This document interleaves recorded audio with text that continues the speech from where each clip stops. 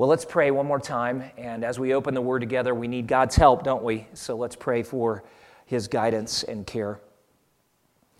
Father, as we come again to your Word, it is with hope and expectation that you will speak to us. You have taught us that this Word is alive and powerful, sharp enough to penetrate to the deepest recesses of soul and spirit, those secret places where that physical part and spiritual part of what you've created us to be is joined. Oh, how we need to be touched in those deep places. We need to be touched with conviction because we are not what we ought to be. And even as we just sang in prayer, a prayer of confession that all of those secret sins, those things that we want to keep hidden, whether because we're ashamed of them or we're embarrassed or we just don't want anybody else to know what we're really like. It's all open and exposed before your eyes. And we ask that you would convict us of that sin so that we might experience the power of your forgiveness, the cleansing from that real guilt that we carry in our souls, the relief that comes through your forgiveness. Oh, Lord God, would you touch us in that way? And then we prayed, Father, that by your word you would touch us in those places where our hearts are tender, where we are perhaps sorrowing, grieving, where we feel deep anxiety and frustration, and we just need the comfort and consolation of your word. Come, Spirit of God, and apply that consoling, powerful word. Others need to be strengthened in spirit and in mind and in heart.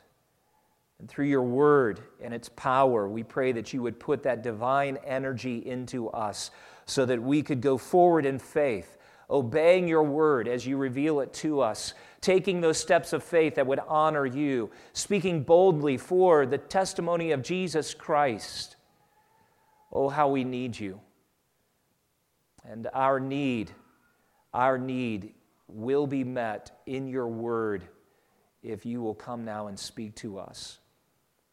Thank you that it is your eternal purpose and your kind intention. And we pray for mission partners who also are ministering the word of Christ around the world today. We think of the Karpenkos and the Grings and for the Rogers. And thank you for their faithfulness in gospel ministry through the years. And as they have opportunity on this day to preach and teach, and for some of them it's already come and gone, we ask that you would cause the ministry of the word to bear fruit, the fruit of salvation as people repent and believe, the fruit of Christian maturity as believers respond in faith to the word that they have heard on this day. Would you provide for them? Would you protect them and keep them by your powerful word? It's our privilege, Father, to be partnered with so many around the world. And though we love this little church, it is just one local manifestation of the greater work that Jesus Christ is doing to build his church. Thank you for his promise that he would build his church and the gates of hell would not prevail against it. Thank you that he has said his word is eternal and it will endure forever. Thank you that as we read earlier and then sang in response, he is the worthy one. He alone is worthy to receive honor and glory and power and blessing. And so we exalt his name and we praise you for all that you are for us, Lord Jesus. Come now, we pray in Jesus' name. Amen. Open your Bibles to Mark 6. Mark 6. And if you do not have a copy of the Scriptures, I would invite you to take one of those copies from the book rack in the seats in front of you. As I say almost every week, if you do not own a copy of the Bible, we would be glad for you to take that with you and just keep it, begin to read it. We don't want it to just be a coffee table decoration for you in your home, but it is the living Word, and it is what we are seeking to understand and know and live here at Gospel Hope Church. Well, we've made our way through verse 6 of Mark's Gospel. And here in chapter 6, we've made our way through chapter 6. We're all the way to verse 6. And as we were looking last week at this part of Mark's Gospel account, Jesus returned to his hometown of Nazareth, and he was rejected. People who had grown up with him just could not bring together the fact that he was performing great miracles as had been recorded, and then he showed up on their Sabbath day and taught powerful words in the synagogue, and it just defied their understanding. There were a series of questions there that they began to ask. But sadly, they are offended by him, scandalized, if you will. And Jesus turns around in verse 6, and he marvels because of their unbelief. And that's where we left off Mark's gospel last week. Now notice verse 6 and the second part. He went about among the villages teaching. And he called the 12 and began to send them out 2 by 2 and gave them authority over the unclean spirits. He charged them to take nothing for their journey except a staff, no bread, no bag, no money in their belts, but to wear sandals and not put on 2 tunics. And he said to them, whenever you enter a house, stay there until you depart from there. And if any place will not receive you, and they will not listen to you, when you leave, shake off the dust that is on your feet as a testimony against them. So they went out and proclaimed that people should repent, and they cast out many demons and anointed with oil many who were sick and healed them. Now it's important for us at this moment, because this marks a new epic, if you will, in Christ's ministry with these disciples. Some of you were here back in January when Matt preached from Mark's Gospel, chapter 3, and part of the section he covered included verses 13 and 14, where Jesus went up on the mountain and he called these 12 in particular. And the testimony of Mark's Gospel is that he appointed these 12 so that they might be with him and he might send them out to preach. But up until this point, they've only been with him.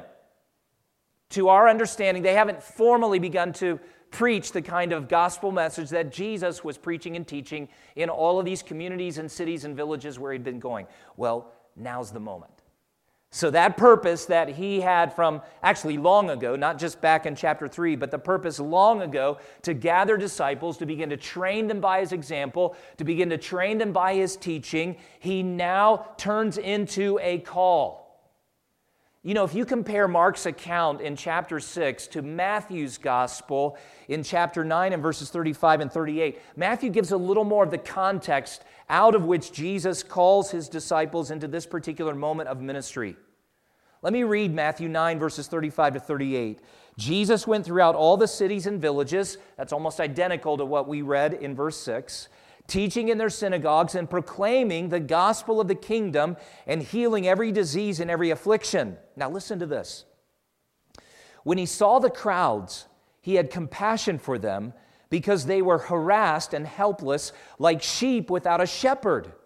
Then he said to his disciples, the harvest is plentiful, but the laborers are few. Therefore, pray earnestly to the Lord of the harvest to send out laborers into his harvest. Now, a lot of times we stop right there, and that's a valid point. It's the word of Jesus. Pray that he will send laborers into the harvest. What harvest are we talking about? A spiritual harvest, the harvest of souls. People who need to know about Jesus, who need to understand that their sins make them accountable to God and actually could ultimately bring condemnation, eternal judgment, torment. All those things are found in the Scriptures. But we have this message of hope, of forgiveness, of eternal life that Jesus offers. And so he says, pray that I, as the Lord of the harvest, will send out laborers. It's a good thing to do. But as Matthew continues that story, he goes exactly where Mark does. So Mark doesn't include everything that Jesus was saying at that point, but I think it's important for you to understand that Jesus has just looked upon a multitude of people scattered throughout these villages, and his heart yearns with compassion, and he says they're like sheep who have no shepherd. They need to be cared for. And his first word is pray that the Lord of the harvest will send out laborers. We might even say pray in this sense that they'll have under-shepherds. Jesus is the one great shepherd, but he sends out others to shepherd them. So now when we resume the story, though, and you look at verse 7, you notice a couple of things that Jesus begins to do. He calls the disciples into strategic mission. It's very simple. Look at verse 7 with me. He issues, first of all, a divine summons. He called the 12. and began to send them out 2 by 2. This word that we translate call speaks of a divine call, and it's used in other places in the New Testament, particularly in the book of Acts. You'll see it occurring where these same disciples and others who have joined the group at that particular point feel this great divine responsibility. There's a divine summons. It's not just a suggestion on Jesus' part, but he, as the King of glory, says to them, I have work for you to do. I think it's important that as we read this, we don't stand outside of it as third-party observers, but that you let this word of Jesus begin to resonate in your heart and say, Lord Jesus, what is your call on my life? What is your divine summons for me? The particular nature of this call does reach into our generation and even this assembly. He called the 12 and began to send them out 2 by 2. And then Mark records that he gave them authority over the unclean spirits. Well, that would be a second thought for us. He delegates divine authority. How amazing is that? I mean, these are the same disciples who just a few verses before, just a couple of chapters back, stood in awe as Jesus calmed the storm that they thought was going to kill them. These are the disciples who've been with him when he encountered the demon-possessed man who was possessed by maybe a couple of thousand demons. Remember that story? The demoniac identified, well, the demons identified themselves as legion. We are many. And Jesus cast them out. They've been in awe that he has the power to heal the woman who for 12 years had this debilitating illness. It was debilitating spiritually and it was debilitating physically. It had bankrupted her. A hemorrhage that no physician could treat or stop. But Jesus, just out of his divine power, in a moment heals her. And then we've just seen him raise Jairus' daughter from the dead. And now he says to them, look at the text, and just let this kind of sink into your soul. Gave them authority over the unclean spirits. It's a powerful moment.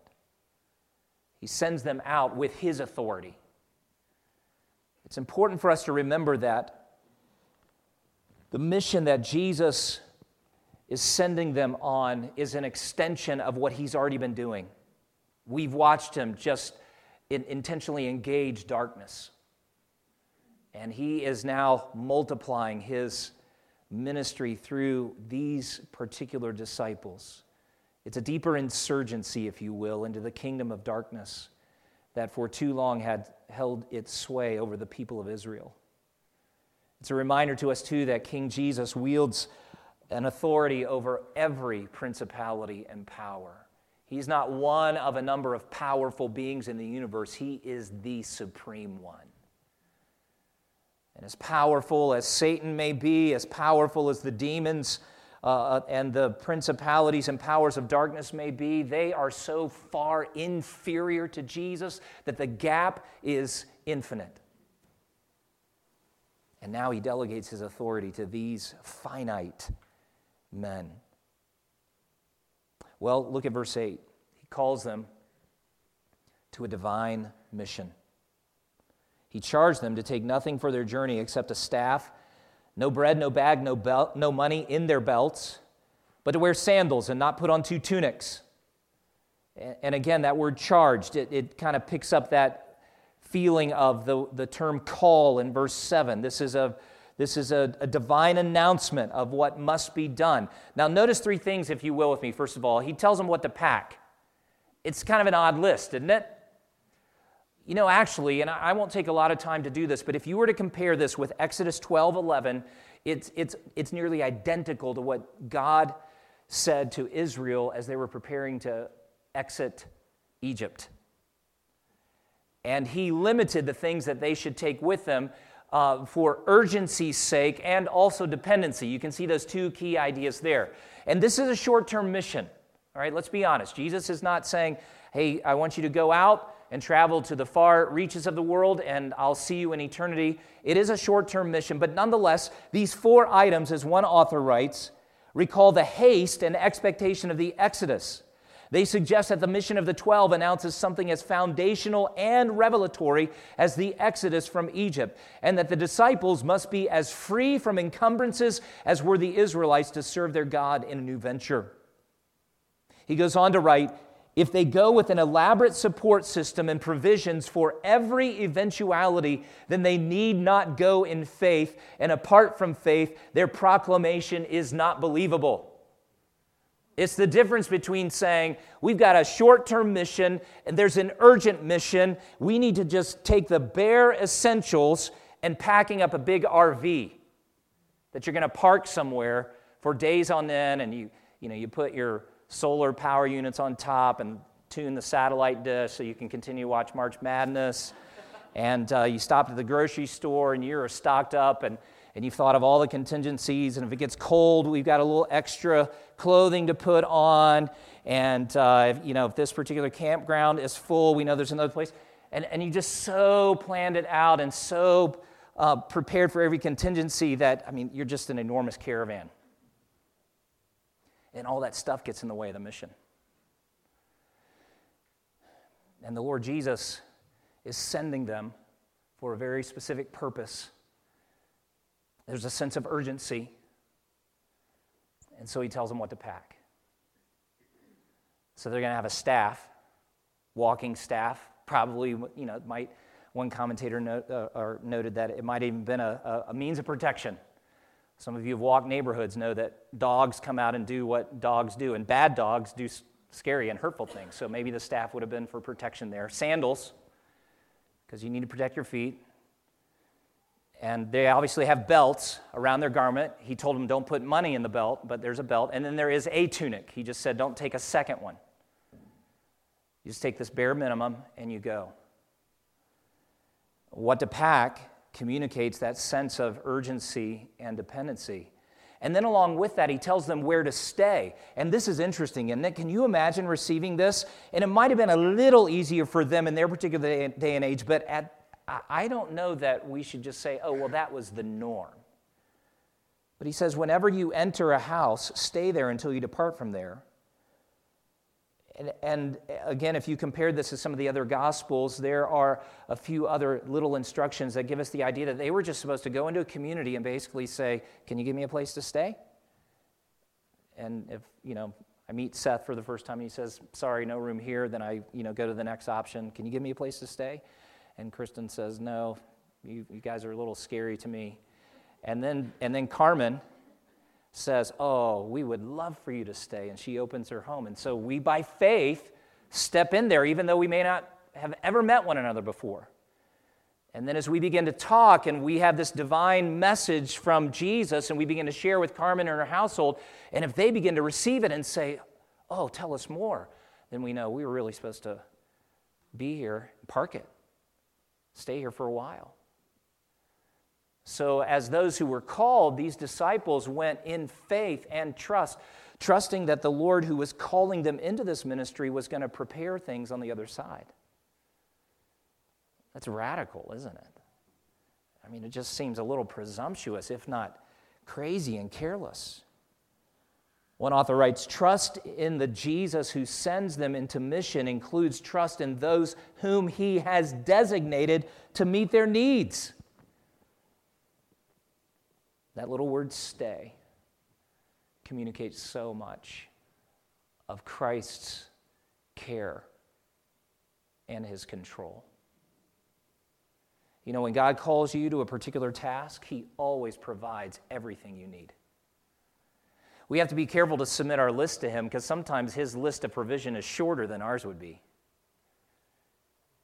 Although often he adds stuff we never would have expected and makes the journey itself sweeter and more comfortable, more satisfying. But there are other times where he is so intent on the mission that he says, it's going to be a Spartan provision, but you're going to have what you need.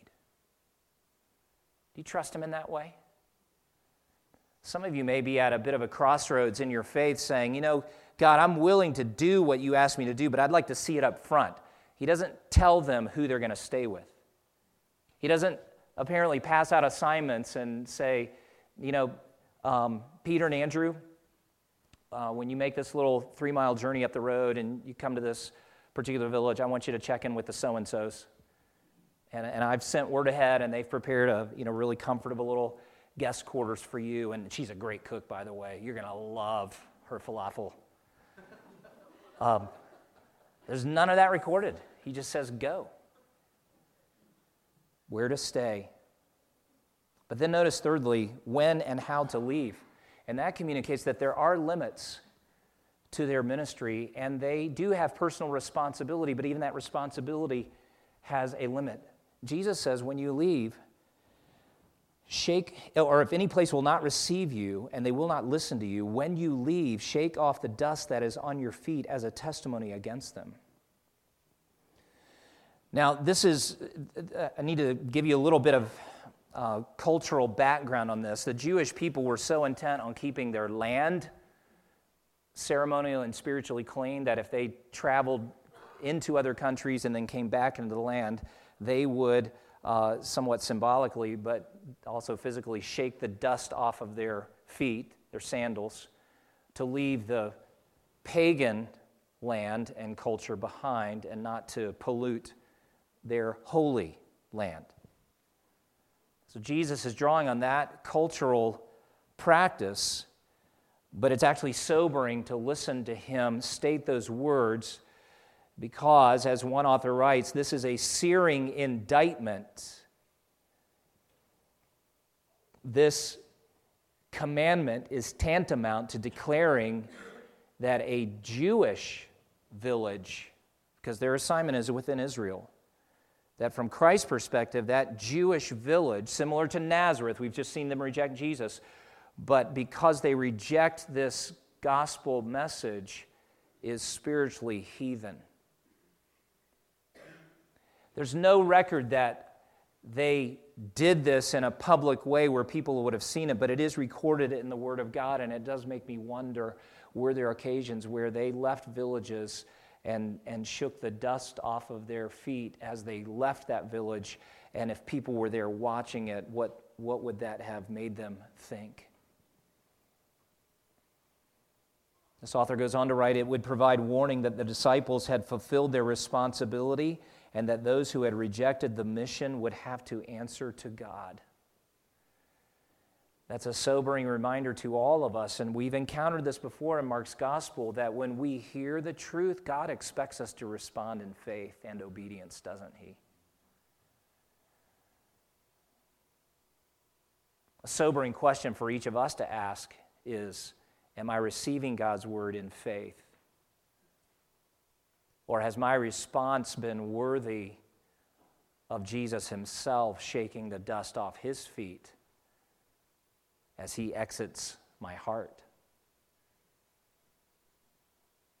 There's no guarantee that Jesus will come day after day for all the days of your life that are left and speak truth and deliver that gospel of repentance and faith to you. And some of you have said no to him, maybe to the point where he would say, you've said no, I'll give you what you want. I will not come back with the message. Oh, what a frightful condition. Each of us needs to be careful how we hear. So there it is. It's a divine call to strategic mission. And look at verse 12, because they go do it. The simple record is that they proclaim that people should repent. And that reminds us that the mission itself centers in gospel proclamation. Even the mighty works that they're about to do are secondary in one sense to this message. And we've seen that from the beginning of Mark's gospel. Jesus came to preach and teach that message of repentance and belief in this kingdom that he brings.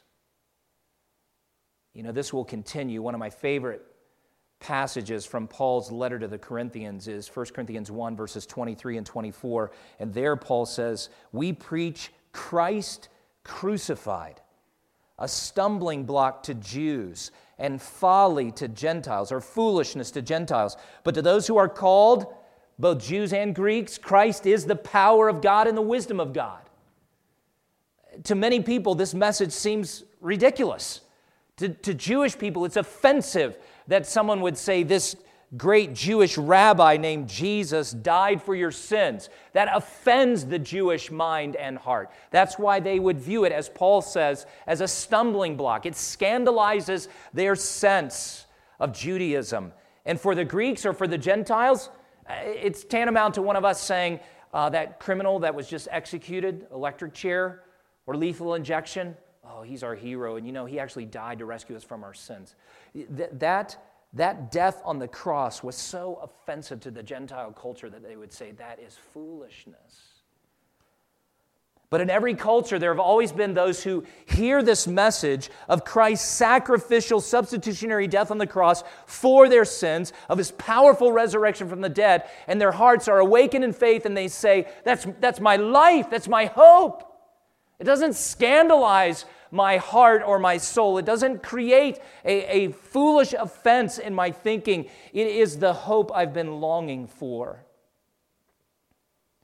And so these disciples go out and they proclaim that people should repent. That word repentance means very simply to not only be sorrowful for our sin, but to actually turn from sin to God. I wonder if you've ever repented of your sin. Sometimes we excuse it, sometimes we ignore it, sometimes we even, because we can compare ourselves to others and say, well, I'm not as bad as that guy, it minimizes it. We don't feel so badly about ourselves. But ultimately your sin is an issue with God. He never excuses or minimizes it.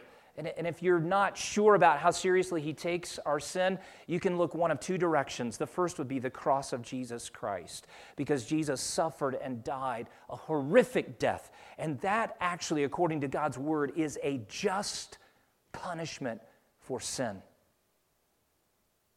The second place you can look is to the eternal suffering that God creates in hell. The very place that Jesus spoke of and said, do not fear the one who can destroy your body. Fear the one who has the power to cast you into hell. A place that Jesus also said is eternal torment. A worm, a symbol of death and decay, doesn't die. The fire is never extinguished. And sometimes we say, how can it be just for God to send anyone to an eternal place of torment when even the sins we've committed, bad as they may be, have been confined to a limited number of days in this lifetime? How is that just that even if I live to be 90 years old in my rebellion, that God might cast me into hell forever? Well, it's not about your nature as the offender. It's about His nature as the offended one. And when you offend the eternal God, you've created an eternal offense. An eternal debt has to be paid. And according to God in His perfect wisdom, hell is just. What an overwhelming thought. What a horrific thought. These disciples are on mission, proclaiming that people should repent, in part that they might turn out of that way of destruction and experience the power of God's forgiveness and the hope of eternal life.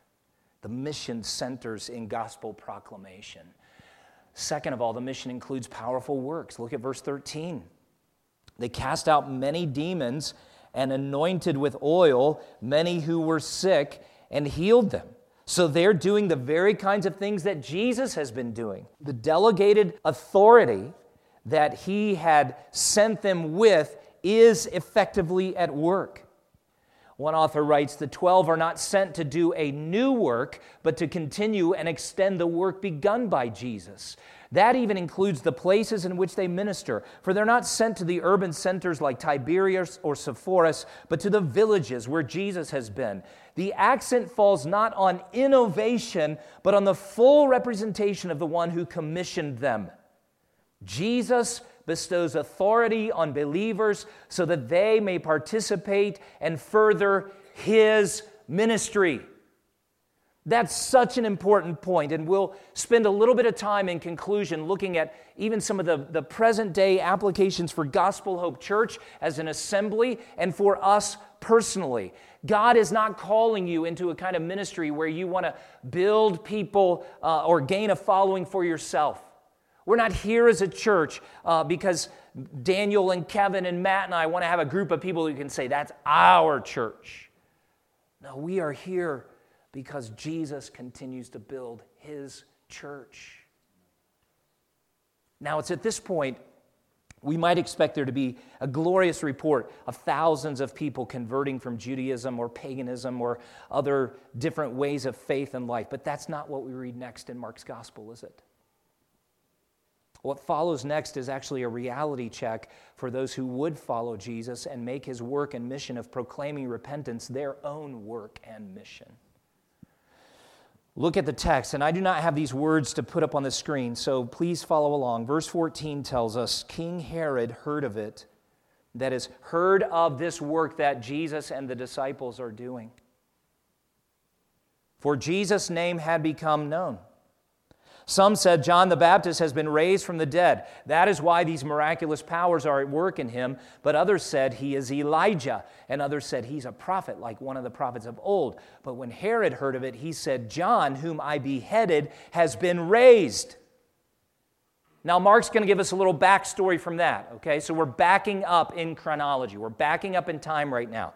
You say, wait a second, Herod had him beheaded. What was that all about? Well, here's the story.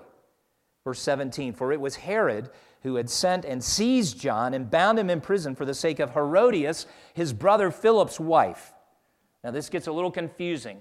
The family tree for Herod's household is really twisted and perverted. Verse 18, for John had been saying to Herod, it is not lawful for you to have your brother's wife. And Herodias, who was previously married to Philip, who's Herod's half-brother, okay? And both of those guys are sons of Herod the Great. Herod the Great, I'll give you a little history here. Herod the Great is the Herod who was alive and in power when Jesus was born. It was Herod the Great that the wise men came to and said, where's he that's born king of the Jews? And Herod the Great was in a rage. And remember, he had all the boys under 2 years old in Bethlehem killed. He wanted to eliminate the rival king. Well, Herod the Great was not only wicked and evil in that regard, he was wicked and evil in that he had 10 wives. And 2 of those wives bore him sons. One is this Herod, who is also known as Antipas, and then there's another son, Philip, all right? Sons from different mothers, but Herod the Great is their father. And apparently, this Herod Antipas went to visit his brother, and while he was there, met Herodias, who was married to Philip at that time, and made a proposal that they each should divorce their spouses, because Herod Antipas had a wife back in Israel, and Herodias agreed. So Herod Antipas went home, he divorces, Herodias divorces, and then they get married. Well, John the Baptist, who's a prophet of God, doesn't care that this is a Roman ruler. This Roman ruler is in God's land, in Israel, ruling over Jewish people, and apparently John the Baptist had repeatedly gone to him and said, it is unlawful for you to have your brother's wife. He's calling him to repent. He's holding him accountable to Old Testament law. You can look at Leviticus, where this kind of thing is forbidden. Well, it so angered Herodias that she wants this guy put to death. Herod is apparently so intrigued by this man, because remember, he's the voice crying in the wilderness, prepare you the way of the Lord, dressed in camel skin, eats locusts and honey. People go out to him to hear him preach. He's baptizing, and Herod's just intrigued with the guy. He doesn't want to kill him, but he decides, compromise.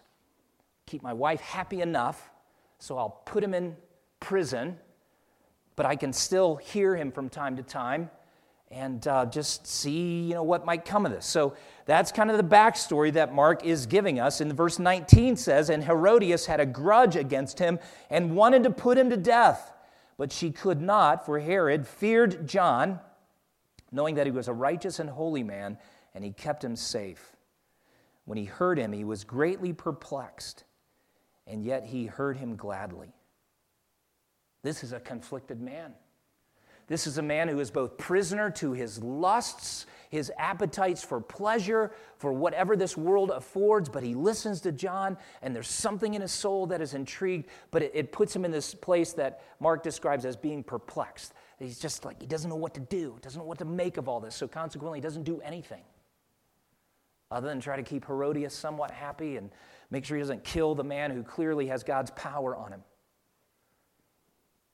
Verse 21, but an opportunity came, and the opportunity has reference to Herodias.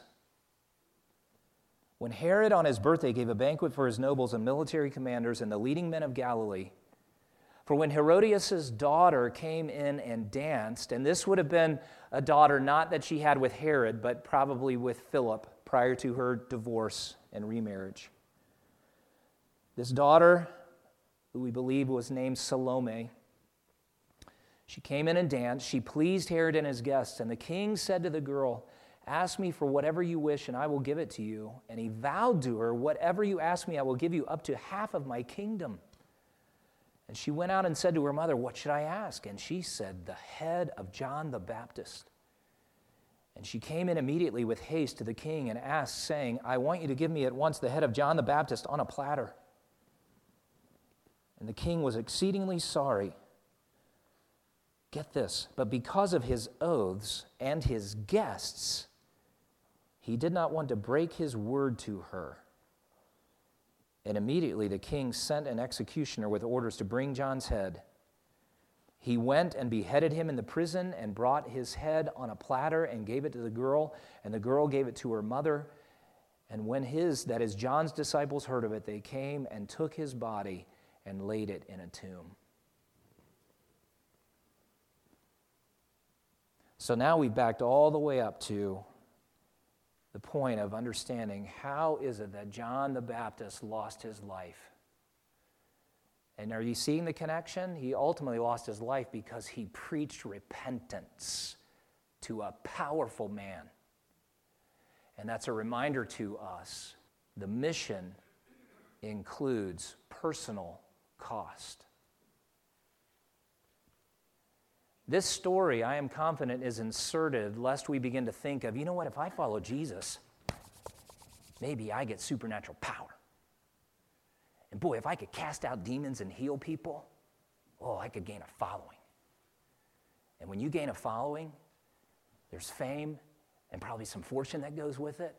And your mind begins to scheme, this thing of following Jesus may not be such a bad gig after all. And Jesus reminds us that if you follow him as a true disciple, it may actually cost you everything. And to be faithful to preach a message of repentance, which rarely, if ever, is a popular message, a message that people say, hey, would you come and preach about how bad we are?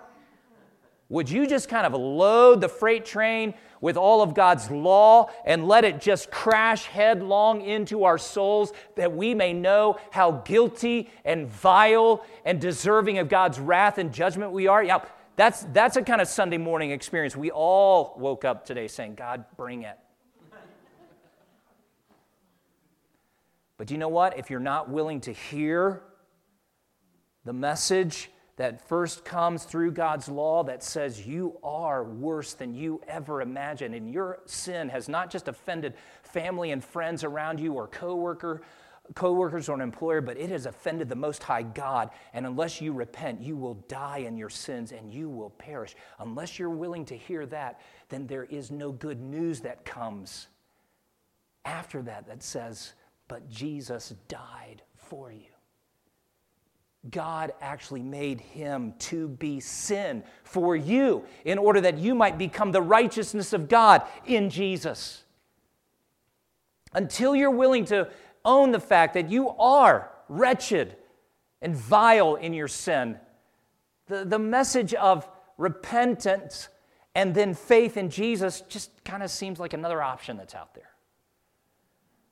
But those who are willing to say, I am in serious trouble before the God who created me because I've broken all of his law, is there hope and help? Oh, there's such good news. The good news is Jesus. Aren't you glad that God never said, you've blown it 1,000 times? so go do 1,000 good things. Let's balance out the scales. No, he tells you, come to Jesus. Jesus lived the perfect life. He didn't simply do 1,000 good things to balance out your 1,000 evil deeds. He fulfilled the entire law. And if you're willing to repent, God's willing to credit your account with all of that righteousness of Jesus. That's why we preach repentance, because we want to get to the really good stuff about Jesus. But make no mistake, if you follow Jesus, if you become a true disciple, you're not only being called to proclaim his message, you're not only given his delegated power, and if you should need to cast out a demon or heal somebody, I'll guarantee you the authority's there. We don't see it every day. It's not a part of our day-to-day routine, but the same authority that Jesus delegated to those disciples has been delegated to all of his followers in every age, I believe. But just know also that the mission will include great personal cost.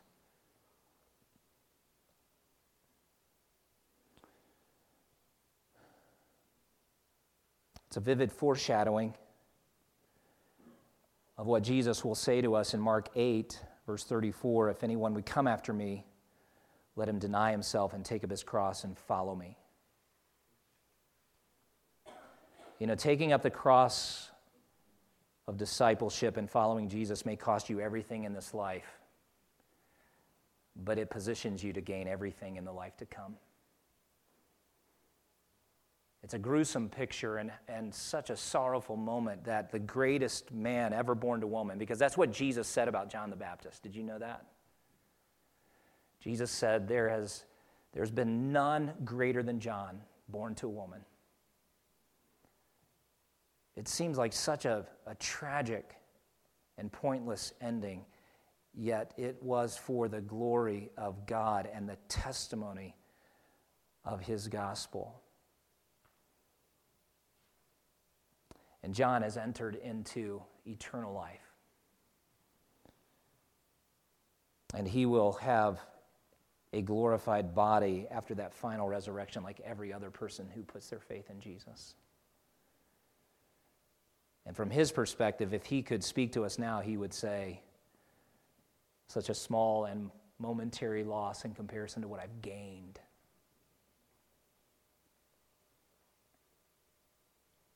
So then we read verse 30. The apostles returned to Jesus and told him all that they had done and taught.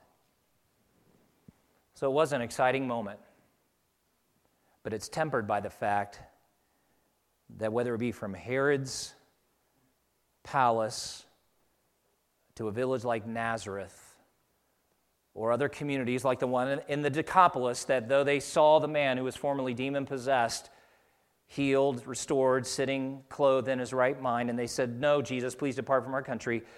Following Jesus doesn't mean that everybody who hears your message believes and puts their faith in him. It doesn't mean that everybody who comes under your ministry becomes your partner in all of that. It can cost a good deal. It's still the call of Christ. And Jesus is calling us to the same divine mission today. Some of you say, but I'm not ready. I'm not skilled enough or knowledgeable enough. Are you telling me that we got to do something now? Well, let me encourage you. The sending of the 12 appears premature and may catch us by surprise, this author writes. For the record of the disciples to date has not been reassuring. Heretofore, they have impeded Jesus' mission back in chapter 1. They had become exasperated with him in chapter 4 and chapter 5. They had even opposed him back in chapter 3. Their perception of Jesus has been and will continue to be marked by misunderstanding. We're going to hit a number of verses in chapter 8 in a few more weeks where they just don't get it. The willingness of Jesus to abide the intractable nature and behavior of his followers is further testimony to his divine humility. And then listen to this. The sending of these particular individuals and at this stage of their understanding of Jesus testifies that the fulfillment of the Word of God depends not on the perfection or merit of the missionaries, but on the authoritative call and equipping of Jesus. That's why ordinary, imperfect people like us can and must respond to the call. He never had a different plan. He's not looking for theological PhDs or seminary graduates who've got all the answers, who can preach perfect messages, who can give the gospel from A to Z, in 5 minutes or less without hesitating on one particular point or reference. He's looking for ordinary people just like you who will walk out of an assembly like this and say, okay, Lord, who is it today? And if it's not today, who is it for tomorrow? It may be just a little brief word where you tell them what Jesus has done for you. It may be a long conversation where they ask questions and just tee it up for you, as Matt would say. Teeing up, that's one of your phrases. And you just open your Bible and you say, here it is. This is who Jesus Christ is. This is what he has done. This is what he commands. This is what he offers. And this is where it can bless you. And they listen to it and they say, that's awesome. I believe every part of that. But we're it. You're it. The fulfillment of the Word of God depends not on the perfection or merit of you as an individual, but on the authoritative call and equipping of Jesus. Uncomprehending and ill-prepared disciples nevertheless typify believers in every age and place who are sent out by the Lord of the harvest. No matter how much exegesis, theology, and counseling one has studied, one is never prepared for ministry. A genuine call to ministry always calls us to that for which we are not adequately prepared. It is only in awareness of such that the Christian experiences the presence and promise of Jesus Christ and learns to depend not on human capabilities, but on the one who calls and in the power of the proclamation to authenticate itself. You know what's so cool to me? That picture of these disciples going out, staff, sandals, one belt around one tunic. I mean, they're not adequately prepared. Oh, but they are. And so are you. I hope that will create a little bit of a visual image, because I'm sure every one of those pairs as they went out felt like, don't we at least need lunch? I mean, a few shekels in the belt, that just seems reasonable. And don't you wonder, because you know how we are. Do you remember a year ago when we were actually like going door to door in the community just saying, hi, we're from Gospel Hope Church. And some of you were terrified. And I won't name names, but there are certain parties in our family who enjoyed it more than others. And some were like, no, you go to the door. You go to the door. So I even wonder if, walking into the villages, I don't doubt Peter was always saying stuff. So this is a no-brainer. When Peter walked in the village, he's like, hey, who's putting us up for the night? But I'll guarantee there were some others who are like, are you going to ask? I don't want to ask. You ask. They're human, just like you and me. But they did it. And they came back and reported to Jesus that things happened that they never could have planned for or prepared for. And that's because they were learning that when Christ calls you, he really does equip you, and that his message in and of itself, it is authoritative, and it is power from God. So just go and open your mouth in faith and hope, and you feel like you're standing there equipped for nothing, and Jesus is saying, you got everything. Now, what does it mean? Really practically for us? Well, first of all, let's talk about the mission at Gospel Hope. Every day, you and I are on mission. Every day, you and I are on mission. Matt said it often, 100% of the people here do 100% of the work. So we're looking for all hands on deck. And to help some of you, I say, man, I don't know where to begin. We have a little bit of gospel literature on that back table. Just take one of those, and when you have an opportunity, say to somebody, could I give you something to read? And the next step would be, could I read something with you? And then you open it and you read through. And then you're going to start to develop your own little presentation, things that are really meaningful to you about Jesus. Just start talking and sharing. Let's talk about this summer. We'll say even more next week, but I feel like I want to prime the pump a little bit. Some of you were with us a year ago, and we had a series of Thursday nights. We did a couple Wednesday nights maybe even in there. But we went to Riverton City Park, and we barbecued a couple of nights. We had music a couple of nights, but we were there. And it's a great way for some of you to get your feet wet because you're like, I can't do this on my own. Then join the crowd and learn how to do it. And in time you will. Plant camps. You say, what are plant camps? We're not into horticulture around here. Plant camp actually refers to church planting camp. And this summer we're hosting 2 weeks again where youth groups primarily from a number of other churches are coming in. They'll spend a week with us, and we're going to do some preaching and teaching and training, but they're also going to be out in the neighborhoods helping us do ministry, giving the gospel, sharing it. One of the things that we'll do in each of those weeks, and then even beyond those weeks, will be to host backyard Bible clubs. And some of you had experience with that last summer. It was just great seeing little kids come and parents be present. It's just another way to tell people about Jesus, to tell them who he is, what he has done. So in the near future, we've got some really important things. Longer term, in the coming years, and this is a commitment that our church has made already and will continue to do. We're going to be training interns. Our first one comes the first week of June. We'll introduce Andrew Smith to all of you. We're excited for that. We also want to train and ordain pastors, as God allows us to do. We're taking the baton from Trinity Baptist and with Paul Folks. He's actually going to be ordained to gospel ministry in a couple more weeks, and we're excited about that. We'll tell you more about that. And then we want to be a church that plants other churches.